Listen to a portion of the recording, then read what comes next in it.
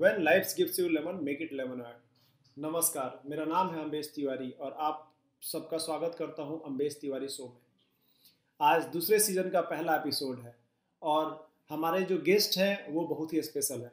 उन्होंने अपनी ज़िंदगी के सबसे कठिन दिन से आज उन्होंने अपनी ज़िंदगी को अच्छा बनाया हुआ है और आइए हम जानते हैं कि उन्होंने इस ज़िंदगी में ऐसा क्या किया कि उन्होंने इस कठिन से कठिन समय को अच्छे में बदल दिया।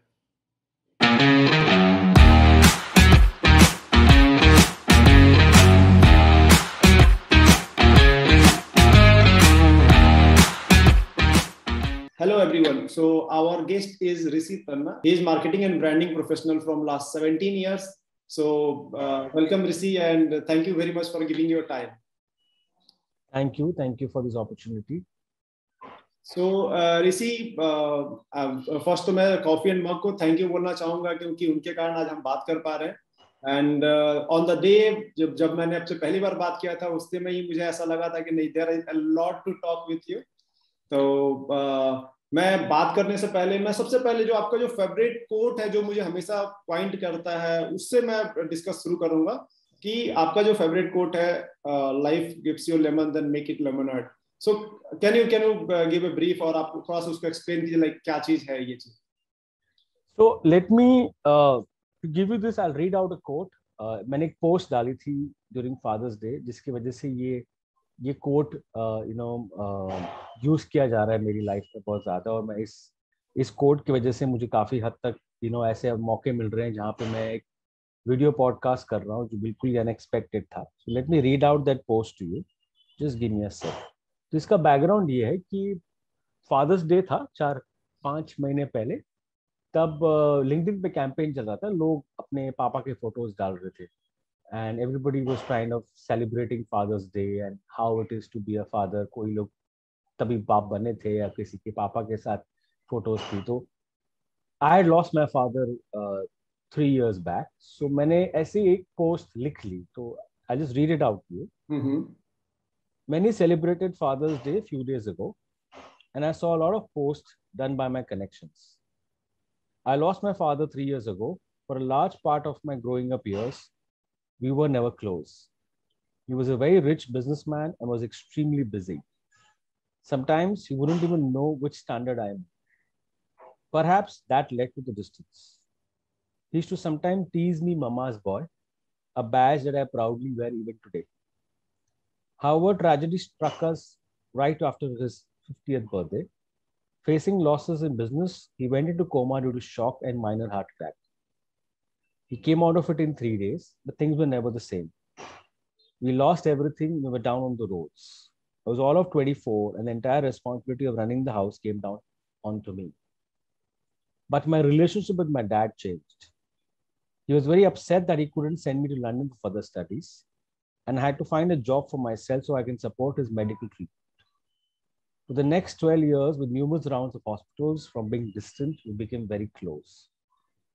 We did transition into becoming friends, and he felt comfortable crying in front of me, hugging me whenever required, and also giving me a flying kiss. We used to fight like two brothers, and the next moment we would talk as if nothing has happened.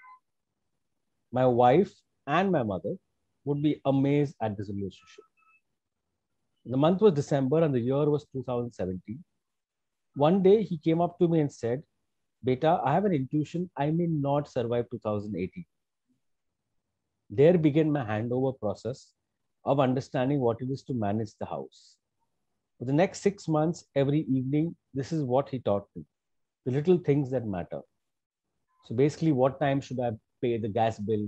What time should I pay the light bill if I get a discount? What time I should pay the mobile bill? All of those little things that matter. Well, who do I call when there's a pipe leakage problem? Who do I call when there is a light problem?" So even when he was hospitalized, he confided in me that when the time comes to put him on ventilator, I should say no. He told me that he's very happy that I managed to come out of the crisis and give them a home again. The time came, it was September 1st, at 10 in the morning when doctor informed me that his pulse is declining and we need to put him on ventilator. I said, "No, doctor, let him go." September 2nd is my birthday. I hope by sharing this very personal story. So basically, this is the personal story that I keep sharing, and I want to kind of tell people that life will throw lemons at you. It is the lemonade that you have to make on your own. It can be salty, it can be bitter, it can be sweet, it can be sour, but it's your lemonade, you have to drink it. So this is where my I love this quote, and I started doing these sessions. I started first with a bunch of students. उसको देखे मुझे और एक request आई जिसके लिए मैं हैदराबाद जा रहा हूँ अभी सैटरडे को. आपसे रिक्वेस्ट आई कि मुझे पॉडकास्ट करना चाहिए, एंड और एक पॉडकास्ट हो रहा है फ्राइडे को recording. So it's why I truly believe this, because हम और आप पिछले 2 साल में कोविड में बहुत से लोगों की जिंदगी में बहुत सारे लेमन्स आए. अब ये हमारा काम है, हम उस लेमन्स को कैसे ट्रीट करते हैं और कैसे हैंडल करते हैं और किस तरह से उसका लेमनेड बनाते हैं. अब वो लेमनेड हमें ही पीना है, तो बेटर है कि हम अच्छा लेमनेड बनाएं, दुखी होके किसी को कोस देख के, किसी को दोषी मान के और खराब क्यों करें जिंदगी को. तो कहने का तात्पर्य यही है कि when life gives you lemons, make a lemonade. So that is the reason why I have this. That was really deep. और if I will talk कि आपने मतलब अपनी पूरी जर्नी एक पोस्ट में आपने डाल दिया. Thank you. Yeah, actually I felt that जो आपने I don't know मतलब लोग बोलते हैं ना कि लिखने से चीजें हल्की होती है या फिर लिखने से शेयर करने से. I mean, you have explained your situation in the word, and that was like, yeah. Anyway, so I मतलब आपका सारा जर्नी अगर मैं देखे ना तो I found you very consistent. Maybe what I found is like you are very focused, and आपको शुरुआत से ही पता था कि like आपको कहाँ जाना है. I'm not sure कि आपके जर्नी में क्या था, but ये मुझे पता चला. How was your life, if we'll talk about कि आपका जो पूरा करियर अगर बात करें, ग्राफ बात करें, how it was? So yes, I was focused. I owe a lot to my professors in college, जिन्होंने मुझे पहले से ही बता दिया था कि किस करियर में मैं आगे बढ़ूंगा और उनके हिसाब से मैं कहाँ जाना चाहिए. So मुझे क्लियरली मेरे प्रोफेसर ने बोला था कि भैया बेटा तुम मार्केटिंग और पीआर में जाना, you will do really well there.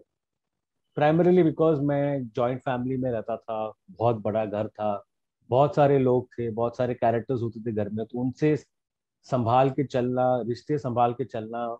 Till I was 25 I was staying in a joint family which was unheard of, कि इतने बड़े होके भी आप एक जॉइंट फैमिली में रहते हो. बट मुझे बड़ा मजा आया.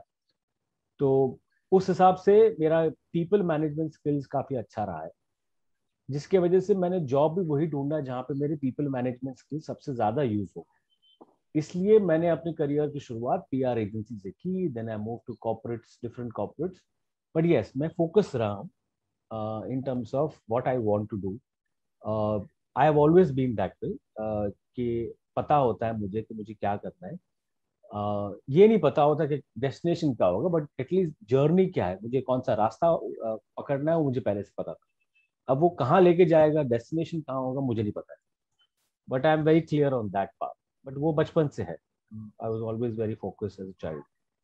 Anything which gives you power to be focused, like इतना ज्यादा फोकस. हम अगर मैं अभी अपनी भी बात करूं तो like मैंने इंजीनियरिंग किया हुआ है, इंजीनियरिंग के बाद से मैंने एमबीए किया हुआ है. मैं एमबीए के बाद से मैं कॉर्पोरेट लाइफ छोड़ के मैं अभी अपना स्टार्टअप कर रहा हूँ, पॉडकास्ट कर रहा हूँ. Like a lot of diversification is there. और हमेशा जो एक 20 to 30 या फिर जो भी एक एज बताया जाए, उस एज ग्रुप में एक हमेशा बहुत बड़ा कंफ्यूजन रहता है what to do, because they don't know what exactly. बहुत सारे लोग बोलते हैं, ऐसा नहीं है कि हमारे टीचर्स नहीं बोले, हमारे टीचर्स बताएं, but we never focus on that. तो वो पॉइंट आप कहाँ से कैप्चर करते हैं? लाइक आपको कैसे पता चलता है कि ये करना है आपको? I think I don't compare myself. मैं ये नहीं देखता हूँ कि मेरे आसपास के लोग कहाँ जा रहे हैं, किस तरफ जा रहे हैं, किस तरह की जर्नी है उनकी. कि मैं so I came from an extremely privileged and rich family. तो मेरे जो दोस्त थे बचपन में वो सब वैसे ही अमीर थे. तो आसपास के लोग भी काफी रिच थे, मेरे रिच फ्रेंड्स. अब मेरे साथ जो घटना हुई जब मैं 24 साल का था, उसकी वजह से हम तो जीरो पे आ गए. अब मैं उस 10 साल के बाद, 12 साल के बाद या 13 साल के बाद जब मैं देखता हूँ, तो मेरे जो वो दोस्त थे वो अमीर से और अमीर हो गए। मैं जीरो से मिडिल क्लास या अपर मिडिल क्लास तक पहुंचा।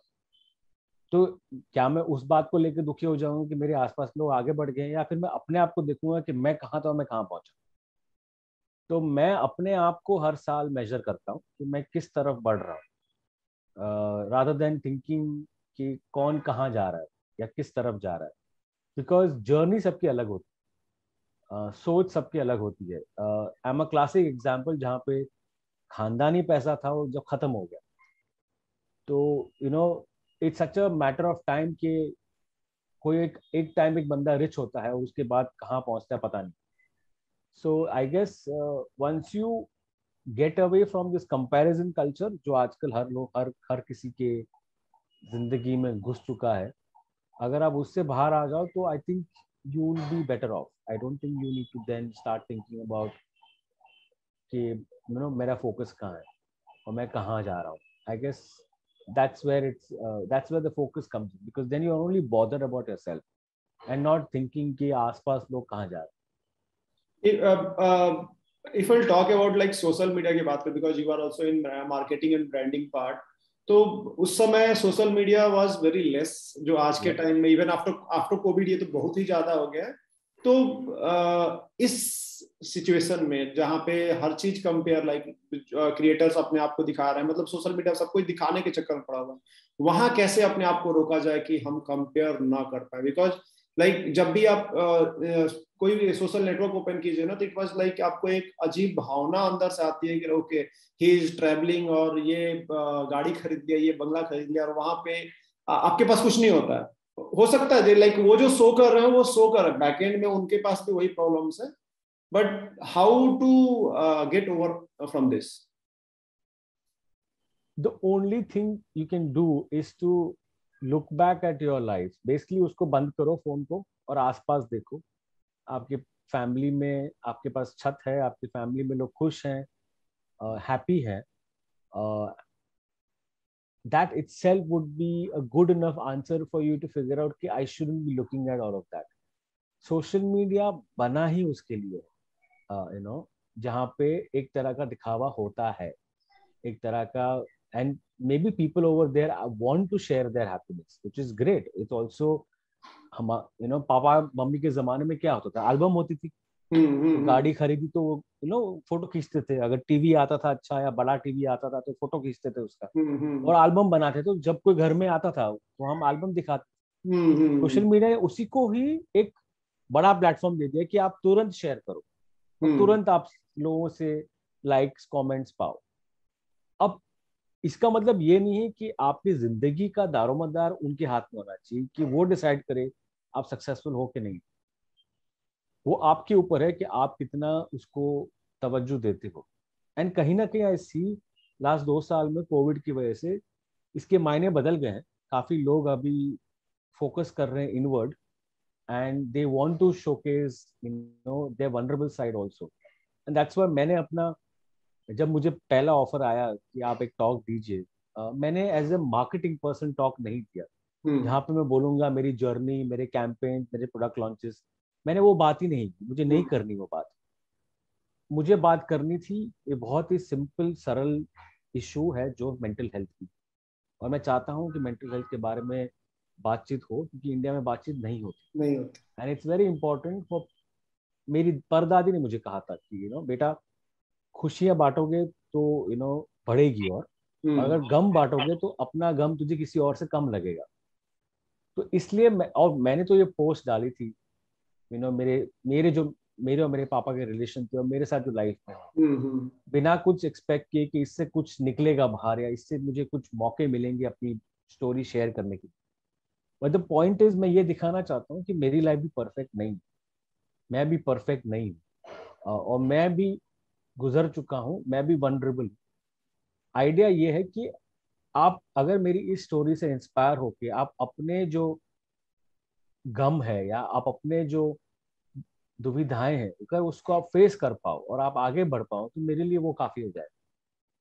Because that is where we need people to support each other. Covid में भी काफी लोगों ने देखा होगा, जब कोई बीमार पड़ता था तो नेबर्स आके आपको खाना देते थे, या कोई आपको हेल्प करता था बेड देने के लिए। मतलब जहाँ बुराइयां हुई वहां पे अच्छाइयां भी हुई, इसलिए दुनिया टिक पाती है, तो दुनिया खत्म हो जाती। So the idea is to really focus on what matters, and very important to focus on mental health. And this is what I say, I mean मेरी लाइफ की जो पैरामीटर्स होते हैं वो वही होते हैं कि आपका फिजिकल हेल्थ, आपका मेंटल हेल्थ, आपका फाइनेंशियल हेल्थ और आपका स्पिरिचुअल हेल्थ, ये चार सही जो क्वाड्रेंट्स है वो सही होने चाहिए। तो मैं हमेशा कहता हूँ yes, financial health is very important, but not at the cost of a physical health and a mental health. अगर आप उस पैसों को एंजॉय नहीं कर पाओ तो क्या फायदा। मेरे पापा का वही हुआ। At 50 he went into coma, you know, he couldn't enjoy his wealth, he made lot of money। मैं ये नहीं कह रहा उन्होंने पैसे नहीं बनाए, उन्होंने मुझे बहुत अच्छी लाइफ दी, यू नो, मेरी फैमिली ने मुझे बहुत अच्छी चाइल्डहुड दिया। मतलब मैं लिटरली, यू नो, कहते हैं ना वो पैसों में तोला जाता था कि हाँ चलो उसको जो चाहिए उसको दो। तो उस तरह की मेरी लाइफ थी। But did my father enjoy that wealth? No he didn't. तो वो उससे मुझे सीख मिली that yes, you have to be focus driven, and that's how the focus is there. I am driven, but the point is be you shouldn't be impacted by, you know, I can't compare myself to Mukesh Ambani। फिर तो मैं हमेशा दुखी रहूंगा, मैं हर रोज में रोऊंगा फिर। True. So you just see yourself every year have you grown in all the four quadrants of your life, and that's it, then you'll be happy। आपका आपका जो 4 क्वाड्रेंट था उसमें एक आपने मेंटल हेल्थ बताया, दूसरा फिजिकल हेल्थ बताया, फाइनेंशियल हेल्थ बताया और एक स्पिरिचुअल हेल्थ बताया। इसमें मेंटल सॉरी आई मीन एक फिजिकल हेल्थ और फाइनेंशियल हेल्थ ऑलमोस्ट सारे लोग बात करते हैं और उनको पता भी है बिकॉज ऑफ सोशल मीडिया, क्योंकि लोगों ने बहुत ओपन हो चुके हैं, बात कर रहे हैं इसके बारे में। बट अभी भी मैंने देखा हुआ लाइक जो स्पिरिचुअल हेल्थ है और जो मेंटल हेल्थ है उस पर बहुत कम बातें हो रही है। मैं मेंटल हेल्थ से शुरुआत करना चाहूंगा बिकॉज मेंटल हेल्थ मतलब लाइक अगर मैं बात करूं लोकल में तो अगर आपको दिमाग से कोई परेशानी है सबसे पहले बोला जाता है कि तुम पागल हो, राइट। मतलब इंसान को डायरेक्ट वहां पे थोड़ा बीमार नहीं होता, वो डायरेक्ट ही मतलब एक्सट्रीम लेवल पे उसको भेजा जाता है कि तू पागल हो गया है या फिर तुम पागल हो, लाइक समथिंग लाइक दैट। तो कैसे आप मेंटल हेल्थ को डिफाइन करते हैं और क्या है जो कि केयर करना चाहिए? आई थिंक सबसे पहला मेंटल हेल्थ का वही है कि फर्स्ट एग्जामिन कि यू हैव एन इशू। आप क्यों बार बार दुखी हो रहे हो बिना वजह? आप क्यों बार बार खुश हो रहे हो बिना वजह?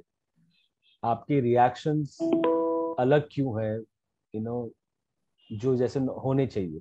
तो अगर आप आसपास देखते हो अपने रिलेटिव्स में या अपने कजिन्स या friends, the first thing is to have a conversation and say okay there is a problem. देखो सबसे पहला तो आपको प्रॉब्लम आइडेंटिफाई करना है कि ये प्रॉब्लम है। एक बार वो प्रॉब्लम आइडेंटिफाई हो गया तो definitely seek help from a psychiatric, talk to them, figure out a solution। Luckily मेरे फैमिली में I have a psychologist who's studying।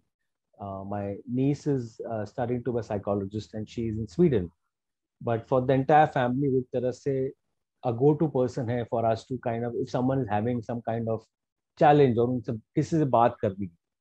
और हमेशा देखना लोगों के पास बोलने के लिए बहुत लोग होते हैं, सुनने वाले बड़े कम होते हैं। तो आई थिंक मेंटल हेल्थ को अगर सुलझाना है तो अपने फैमिली में जो होते हैं उनको पहले सुनना पड़ेगा, और जज मत करो, because judging is a very bad thing. You know, don't जज the person at that point of time that oh something is an issue. Maybe there is no issue, maybe उससे बात करना चाहते हैं और शायद उससे solve हो जाए, पर उसके बाद अगर रेकरिंग बिहेवियर है then you have to examine and you have to consult a doctor, you know, a practicing psychologist who can help you deal with the situation। And it's very important after Covid, बहुत जरूरी हम सब में कि हम थोड़े attentive रहे हमारे गैदरिंग्स में। हमारे अब तो हम ऑब्वियसली नॉर्मल सी हो रही तो हम सब फैमिली वाले मिलेंगे। Be aware, see, look around, what is happening, how are your family members behave. आपको ऑटोमेटिकली क्यूज मिल जाएंगे कि हाँ कुछ तो है। And try to have an open heart and open mind to talk to people about it. It's only when you communicate and communicate without judgment is when the real problems will come and you can solve it। And the biggest learning that I have realized in my life is you have to radically accept what is happening in your life, deal with it, process it, overcome it, and then have achieve success. जो जब तक आप over उसको face नहीं करोगे, radically accept नहीं करोगे कि ये मेरी जिंदगी का प्रॉब्लम है, मुझे इसको सॉल्व करना, तब तक आप उलझते रहोगे, वो घूमते रहोगे, फिर आपके प्रॉब्लम सॉल्व नहीं होगा. राइट, सबसे पहले वो एक्सेप्ट करना बहुत इंपॉर्टेंट है कि बहुत जरूरी. When it comes to spiritual life, अगर मैं बात करूं तो इज इट समथिंग जो पूजा पाठ से रिलेटेड है, और how you will define the spiritual life? So I would truly believe that spiritual health comes through your own experiences and your openness to accept life and death. अब मेरा spiritual journey शुरू हुआ मेरे पापा के death के बाद. जब मुझे बताया गया था कि मेरे रिलेटिव्स थे, बोल रहे थे कि बेटा बॉम्बे में किसी भी मंदिर में आधे दिन में काम हो जाएगा, आपको वो जो 13 दिन की जर्नी होती है, 13 दिन का जो पूजा पाठ होता है, मुझे सबने बोला कि भैया आप किसी भी मंदिर में चले जाओ, आधे दिन में पूरा काम हो जाएगा. हमारे बॉम्बे में हर चीज का एक जुगाड़ होता है ना, मतलब जो जो चीज आपको 4 दिन में करनी उसका आधे दिन का भी जुगाड़ होता है. तो वो जुगाड़ की बातें हो रही थी. तो मेरी नानी जो थी 90 साल की, उन्होंने मुझे बोला कि बेटा अगर तुम्हें शास्त्र के हिसाब से सही मायने में इसको सीखना है या समझना है, तो मैं एडवाइस करूंगी कि आप नासिक जाओ, क्योंकि गोदावरी घाट पे बैठो, वहां पे पूजा पाठ करो 10वें 11वें और 12वें दिन, और 13वें दिन को वहां से पूजा करके वापस आओ, फिर यहाँ पे पूजा करो.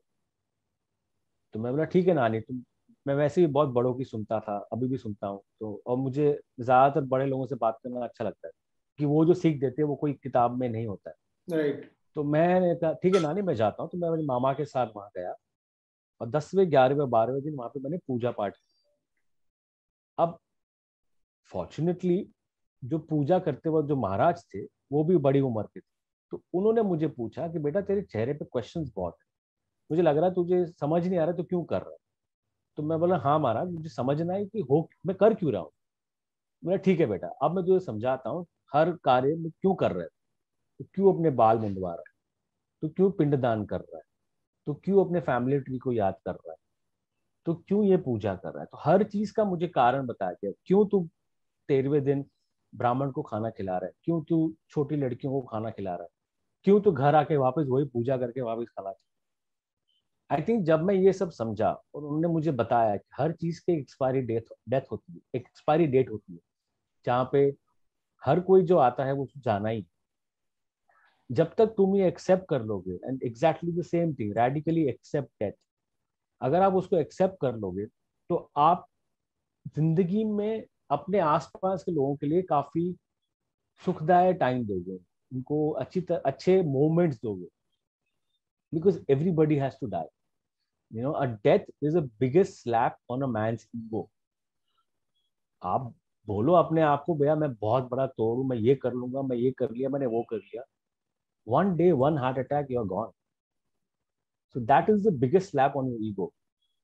तो वो जो मेरा 3 दिन थे, उससे मेरी खुद की वायरिंग चेंज हो गई.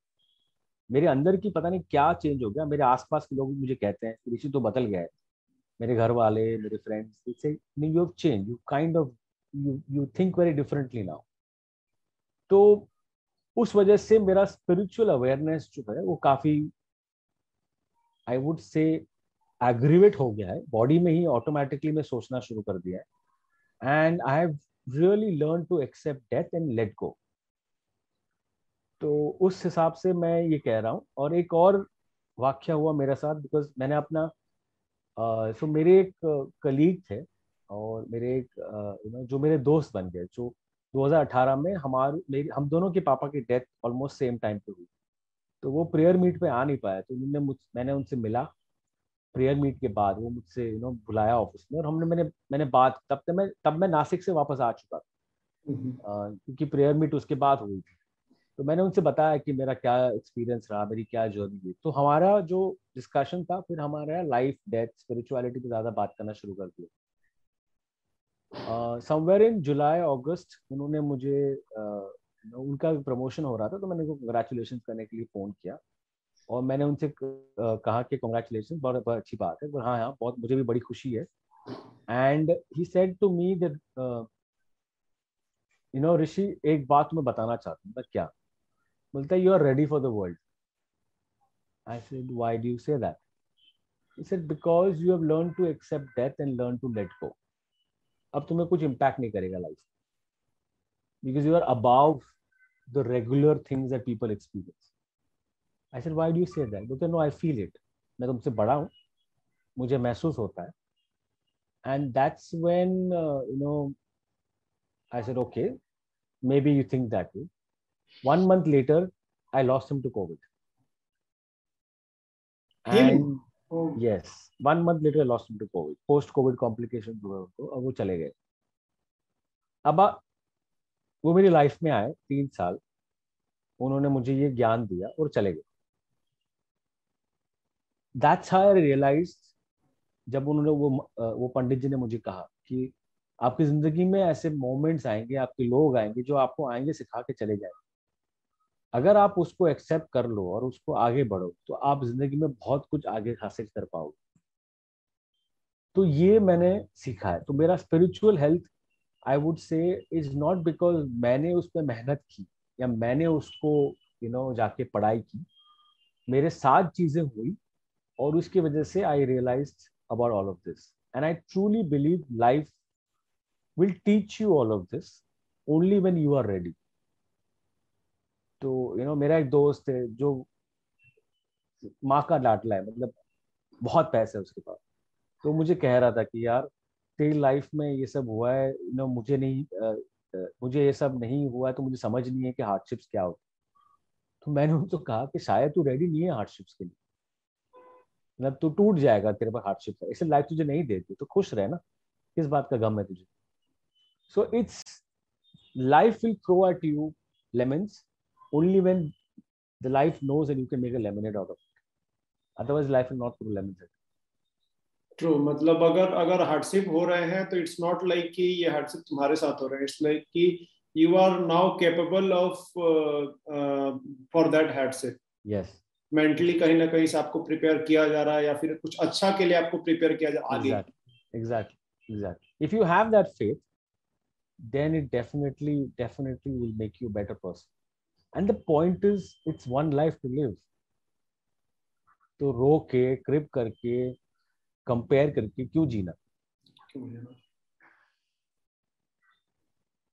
कहीं मैंने कुछ मैंने किताब या फिर कहीं पे मैंने एक सुना हुआ था कि स्पिरिचुअल मतलब लाइक स्पिरिट एंड रिचुअल्स दोनों को मिला के बनाया गया है। वेयर रिचुअल्स जो भी हो रहे हैं, परंपराओं को अगर आपके मतलब आपको समझ पाओ, वो अगर आपके आत्मा से हो रही है तो वो स्पिरिचुअल चीजें हो जाती है।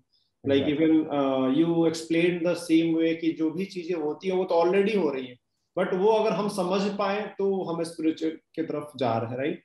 तो इफ विल टॉक अबाउट कि अगर कोविड के बाद, क्योंकि कोविड ये 2 साल जो बात करें ना, लाइफ को बहुत सारा मतलब लाइक एक ड्रास्टिक चेंज हो गया।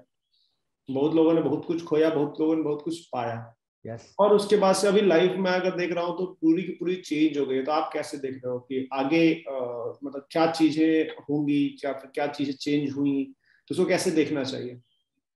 I think crisis changes everything. आपको जो भी अभी चेंजेस आएंगे, आपको उसको एक्सेप्ट करनी होगी। हाँ, पुराने जो रीति रिवाज हैं, पुराने जो मेथड्स हैं, आप उसको कभी अभी उसको आप नहीं दे सकते। मैं लिविंग एग्जांपल हूँ। एक क्राइसिस ने मुझे पूरा चेंज कर दिया। जो एकदम ही मनमौजी बेफिक्र था, वो सडनली जिम्मेदार इंसान बन गया। तो I guess crisis will change it. I see it myself. मेरे आसपास जो मेरे कजन्स हैं, जो मुझसे छोटे हैं, मैंने देखता हूँ उनको जब वो अभी वो आ रहे हैं। सो चेंज डेफिनेटली होगा। You will have 3 types of people that will now enter the workforce. You will have strivers, you will have adapters, and some people who are thrivers. I mean, people who have survived the phase, people who have adapted, or people who have really done well for themselves. तो ये जो 3 तरह के लोग आएंगे, survivors, adapters and थ्राइवर्स, आपको उस तरह से उनको डील करना होगा, बिकॉज ये क्राइसिस में कुछ लोगों की करियर बहुत आगे बढ़ी और कुछ लोगों के करियर बहुत ही पीछे चले, बिकॉज ऑब्वियसली वो इंडस्ट्री इम्पैक्ट हुई। तो आप दोनों को अलग तरीके से ट्रीट करना होगा और अलग तरह से कम्युनिकेट करना होगा जब आपकी बातचीत होती है, बिकॉज दोनों का मेंटल स्पेस अलग होगा। एंड दूसरा, I think somewhere people have to be very very careful is being grateful, क्योंकि आपकी इंडस्ट्री ग्रो हुई है और आपके पास पैसा बहुत आया है, आप उस बात का घमंड नहीं कर सकते, क्योंकि एक और कोविड आएगा और जब आपकी इंडस्ट्री को इम्पैक्ट होगा तो आप नीचे आ जाओ। तो वो एक आपको समझना होगा कि you have to be extremely grateful to be able to survive it, and generally be a good listener. I think that will solve a lot of issues.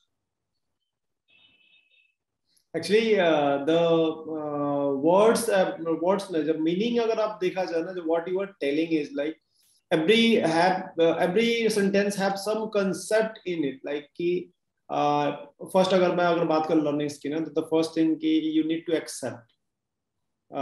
accept yourself, accept your society, accept जो भी जिससे बात कर रहे हो, and then you need to behave accordingly. Exactly. Yeah. True. So, if I'll talk about your formula, like अगर आज का जो generation है, like already you have told like accept, फिर भी any suggestions which you want to give to your actually you have changed from 25, right? तो from 25 जिसके साथ ये हादसा भगवान ना करे किसी के साथ भी हो, but anyway जिसके साथ मतलब जो those who are living very normal life, तो उनको कैसे आगे जाना चाहिए, क्योंकि आज के टाइम में ना सारे लोग बस फाइनेंशियल हेल्थ की बात कर रहे हैं, मतलब लाइक उसके पीछे भाग रहे हैं और दिखावा, मतलब मैंने आज की जनरेशन में देखा हुआ है जिनके पास कुछ नहीं है वो भी दिखाना चाह रहे हैं, जिनके पास है वो तो दिखा ही रहे हैं, राइट? तो how to deal, not exactly deal, but what your suggestion to them and how they can grow in their life? I think first, definitely stop the comparison culture. Stop comparing yourself and stop being a victim of the comparison culture. It's very simple. The way I explained to my cousin is your birthday is your birth date, right? It's nobody else's birth date. तुम्हारी journey तुम्हारी है, तुम unique हो, तुम उस दिन पैदा हुए. So how can you compare yourself to someone else जिसके पास ये है? He or she is born a certain date. उनकी अलग लाइफ है, उनकी अलग जिंदगी है. So you can never think that okay, my life is worse than others or my life is better than others, because the fact of the matter is this is your journey. So as long as people feel within themselves and look inwards and say this is my life, this is my journey. Very simple about covid पे आप पकड़ लो, किसी से अगर आप बोलना है, कोई लोग किसी घर में बिल्कुल कोविड नहीं हुआ है, क्यों? बिकॉज शायद वो लोग अच्छा खाना खाते थे, उनकी इम्यूनिटी अच्छी थी, तो उनको कोविड हिट नहीं हुआ, तो वो निकल गए. कुछ लोगों के घर में कोविड हुआ है, could be because of any underlying health condition, could be because of low immunity, whatever it is. So वहां पे तो आप कंपेयर नहीं कर रहे हो कि अरे इसको कोविड है तो मुझे कोविड क्यों नहीं हुआ. मैं भी फोटो डालता इंस्टाग्राम पे कि मैं भी कोविड से जूझ रहा हूँ, तड़प रहा हूँ, वो तो आपने नहीं किया, तो दिखावे में क्यों जा रहे हो? तो it's that's how I dealt with my cousin, that if when he was saying कि मेरे साथ ऐसा क्यों हुआ, ये क्यों हुआ, बिकॉज अभी भी उनका जॉब लगी थी, उनको इश्यूज हो रहा था. So I told them that when things go bad तब तो हम कंपेयर नहीं करते. अब कंपेयर नहीं करते, राइट? तो तुमने ये कहा कि मुझे कोविड क्यों नहीं हुआ, किसी और को कोविड क्यों हुआ, तब तुमने इंस्टाग्राम पे डाला कि मुझे कोविड हुआ है, कि अरे उसने कोविड, काफी लोगों ने डाला था इंस्टाग्राम पे या फेसबुक पे कि मैं अभी रिकवर होकर आया हूँ, I thank all the staff, nurses, the doctors, right? काफी लोगों ने पोस्ट डाली, लिंक्डइन पे भी काफी लोगों ने डाली. तब तो हम नहीं कहते कि भैया इसको कोविड हुआ, मुझे भी कोविड होना चाहिए, मैं भी डालूंगा post. It's very simple. I think comparison culture जो हम लोग इतने वो चक्रव्यूह में फंस गए हैं हम लोग अभिमन्यु की तरह, आई थिंक उस चक्रव्यूह से निकलना बहुत जरूरी है. So that's my biggest advice to them, that stop comparing. You would have your own journey. You would be successful. The day you feel, start feeling that yes, I will be successful in my own right, that's when you will realize that okay, you don't need to compare with anything. It's your own journey and you compare yourself. That's it. There is a lot of I can talk, but we have limited time, and I'm really thank you for giving the time. And to be frank, मैं बताता हूँ हमारा जो podcast का मैंने questions या फिर सब कुछ डिफरेंट वे में जाना था, but when it comes to discussion ना हमने एक अलग रूट में है, like even our first talk was like same. तो आई बिलीव कि there is something which is beyond our planning. And the best part is we need to accept it and go according to it. हाँ, हमें ये नहीं है कि भाई अब होगा तो देखेंगे अभी बैठे रहते हैं. No, we need to work, but on the same direction rather than forcing them on going on different direction, right? Exactly. And yeah, Rishi, thank you very much for being there. Thank you so much. Thank you, Ambrish. Thank you so much.